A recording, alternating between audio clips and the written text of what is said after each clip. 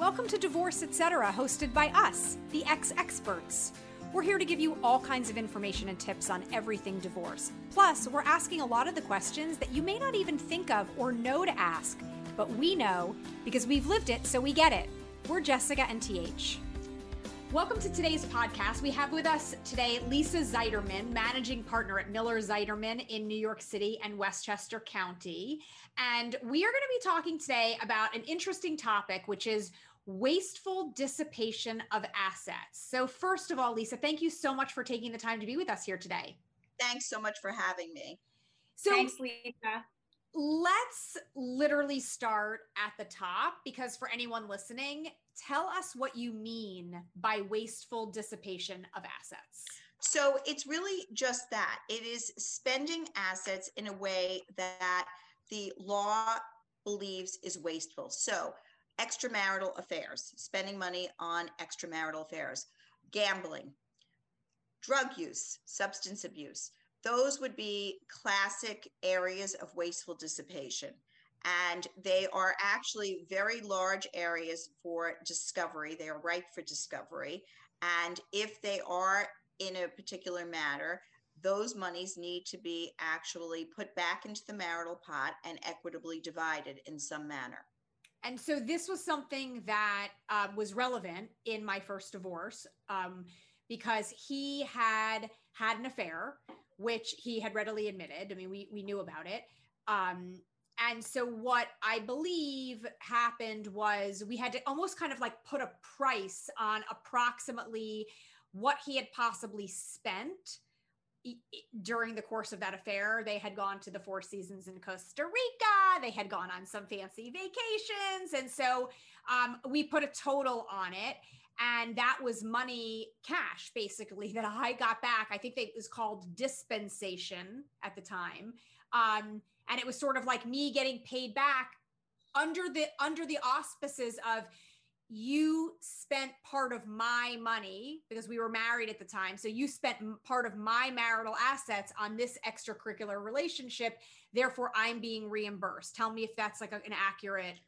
That is very accurate. And you're right that in many cases we place a number, but we try to make it an educated number. So that means a lot of discovery, going through credit card statements, going back as far as we can. And that's usually 8 years, because many times if there was evidence of an affair later on or closer to the divorce, that affair may actually have started much earlier, or there may have been a series of extramarital affairs.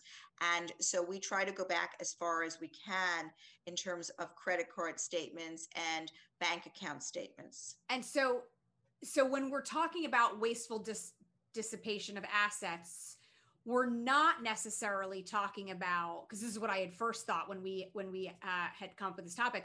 We're not talking about within your divorce process, one or the other spouse trying to file so many motions and trying to spend so much time with the lawyers that you're literally wasting money on the divorce itself so that you have less assets at the end that you have to split. Is that also part of this? So not really. That goes into a different category, right? Okay. That becomes a different category, and that is ripe for going back and recalculating the marital assets from the date that we started the commencement of the action, and also perhaps reapportioning legal fees or expert fees as a result of the actions of one spouse. So we're really talking specifically about money that was spent during the course of your marriage on things that would be considered wasteful by the court.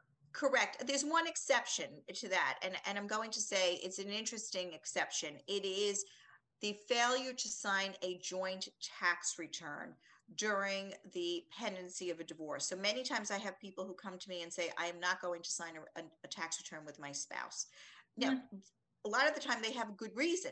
There may be expenses that are improperly being run through businesses, or there could be a reduction in income that they don't believe is true. But those issues can usually be dealt with in an indemnification agreement, whereby the spouse who is concerned has the other spouse indemnify them.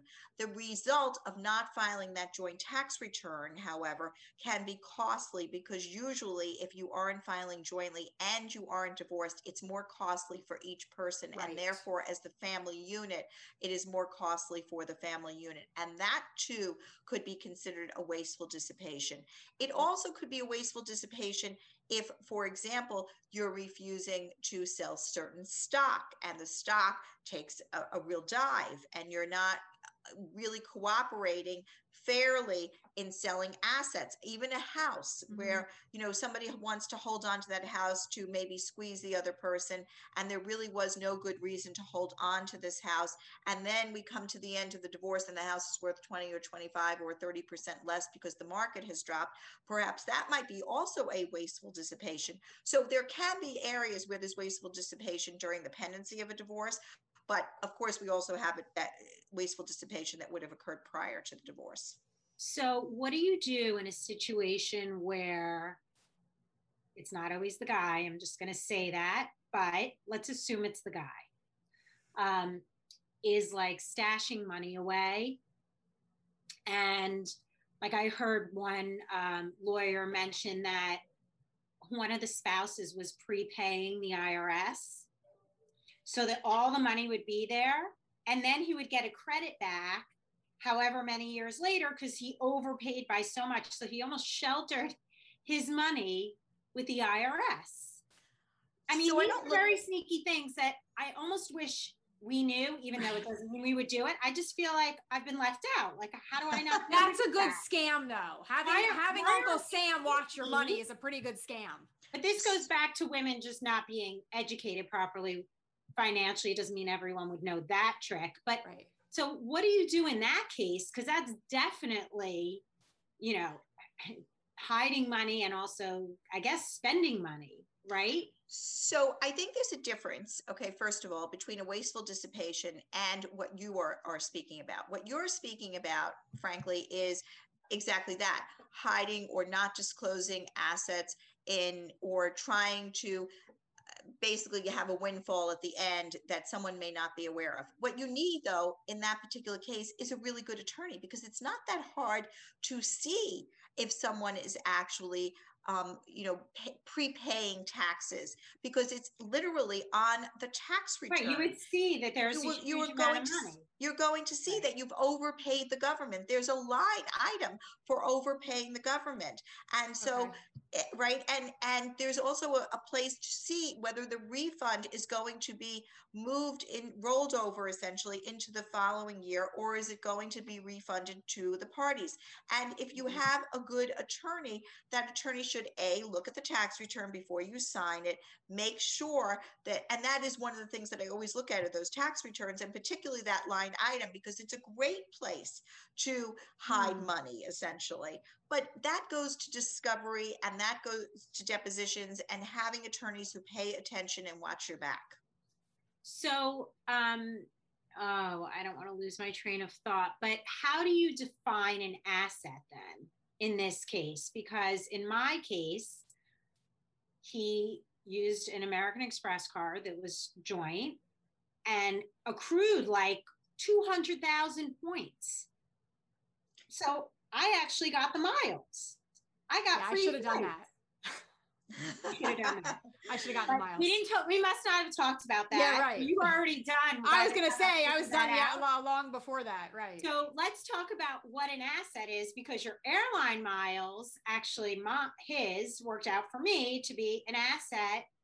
And, I got money plus I got miles. So those are assets.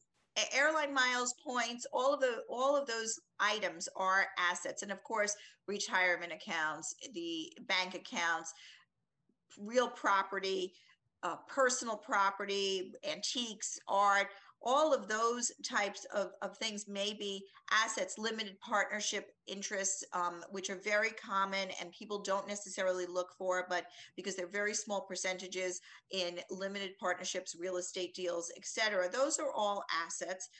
Your evaluation of a business, your business is an asset. It has to be valued. So there are lots of different assets to look at. And one of the first things that we try to do is to create what we call a marital estate chart so that we have a handle on all the assets. And a forensic accountant, I assume, would also play a critical role if this is the case. I did have a forensic accountant, and he is actually currently my accountant because he keeps me on track with everything that we agreed to all those years ago. But we've interviewed a forensic accountant before. So tell us how this plays into your relationship with someone that you would hire if this was the situation. Mm-hmm. So we are very collaborative. I will say that, and that doesn't mean that we engage in collaborative law.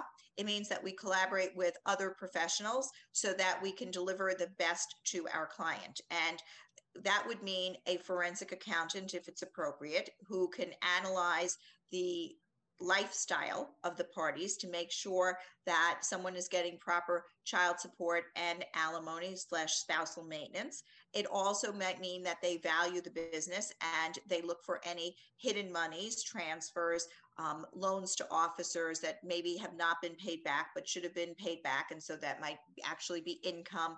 They're going to do an examination of all of this, and that in combination with depositions and discovery is going to yield hopefully your marital estate chart so that you can make your settlement at the end with full knowledge and control of the finances. And it's imperative for people, particularly people who were not in control of their finances, that they have those types of professionals. We work with financial advisors. The same person actually who introduced us, Stacey Francis. We work very closely with Stacey's firm, and she is fabulous. And she, works with certainly her clients to make sure that they have the information. One of the areas that Stacey and I have lectured on is restricted stock units. And that's an asset that people often overlook or omit on net worth statements. And those are essentially units of stock equity that somebody might get in a company. It could be someone actually who works for a startup company, a large company like Macy's, or another kind of company. And that's becoming more popular in terms of executive compensation. And just last week, I had a deposition and I'm looking through the net worth statement and the discovery, and I see these restricted stock units, but they're not on the person's net worth statement. And so I asked about them, and the person said, well, I left them off because they didn't vest yet. But the fact is they're still assets, and they still actually, because we deal in a fractional formula for that vesting formula, they still might actually be a marital asset, at least partially. Or they could have been given for a signing bonus, and they might be something that doesn't vest for 4 years, but they was still a signing bonus. And so the spouse may be entitled to them. So there are a whole host of assets to look at. That was actually another piece of mine. Basically anything you're going to talk about, I feel like touches some point all the bells and whistles process. But that did, and in taking his new job, that was part of the incentive, but not to reap the financial benefit for many years later. But we figured it out, and it worked out. But that was pretty sneaky. Yes, and those are, sometimes people omit them because they just don't think of them, of course, but many times. Guys definitely think of it. Yeah. It's part of the plan. It's all a plan. Not all guys, again. I'm not saying everybody's the same, and women can be sneaky too, but I would say it's definitely a strategy. I would say it's a strategy for both males and females sometimes. Yeah. And when people are getting divorced, they are not always forthcoming. And so again, it takes a lawyer who actually has knowledge of finances to make sure that they are going through the documents and getting the documents. And that's a good example of, people who talk about mediation all the time. That is one of the things that mediators very rarely look for. And you need to make sure you have all the documents for restricted stock units, the award letters, the grant documents, understanding what the vesting schedule is. And that's something that you want to be able to get directly from the company if you can. I think not all these points are really good, but something that keeps coming back into my mind is you said that even though you don't do the practice of collaborative divorce, you collaborate with other professionals. And so that's definitely a question that our listeners need to make sure they ask their lawyers. Right. To what level do you collaborate with other experts in complementary fields? It takes a village. It does take a village. They have to be willing to do that. That's right. Because they may want their own person, and you have an opportunity to meet other people too who you want to bring into the loop. So that's really, really important. It's critical. So we talked about the forensic accountant, but there's also the therapist, the psychiatrist, the career counselor, the vocational analyst. Yeah. These are just the real estate broker, right? These are all people who become part and parcel of our team when we're working on a particular case, because it does take a village. You need to make sure, for example, sometimes that you have a tax attorney. And if you can't spot those tax issues, make sure that your client is seeing a tax attorney, or that you're working with a tax attorney, or at least an accountant who can help you with the drafting of the language for the agreement, because there are tax pitfalls in these agreements. That's right. So, well, I mean, we could really go on and on and on. There's so much great stuff to be talking about. But really, thank you so much for your time, because these are, as you said, crucial issues for everybody to have to know as they're navigating their divorce process. It's not always easy, but it's so important to hear it from different voices and from different perspectives, and to, you know, be able to really gauge what is each person's individual process going to look like, and to know how it should work out, what in an ideal scenario, and also some of the pitfalls to look out for. So we really appreciate all of that. For people who want to contact you directly, what are the best ways for them to find you? So they can go to lisazeiderman.com, and that's LISAZEI, D as in David, ERMAN.com. They could also call my Westchester office, because we're in the pandemic now, so I'll give that number, which is 914-455-1000, or they can email me at lz@mzw-law.com. And we're going to have all of that information on our website too. So anyone who's listening, if you weren't able to get all of that, if you just hop on over to xexperts.com, we'll have all of that there for you. Lisa, thank you again so much for your time. We'll talk to you soon. Thank you so much. Thanks, Lisa. Thank you. Thanks so much for listening to Divorce Etc. with the X Experts. We really hope this episode was helpful for you in getting information you need and feeling empowered to get through it. And always remember, there are so many of us just like you.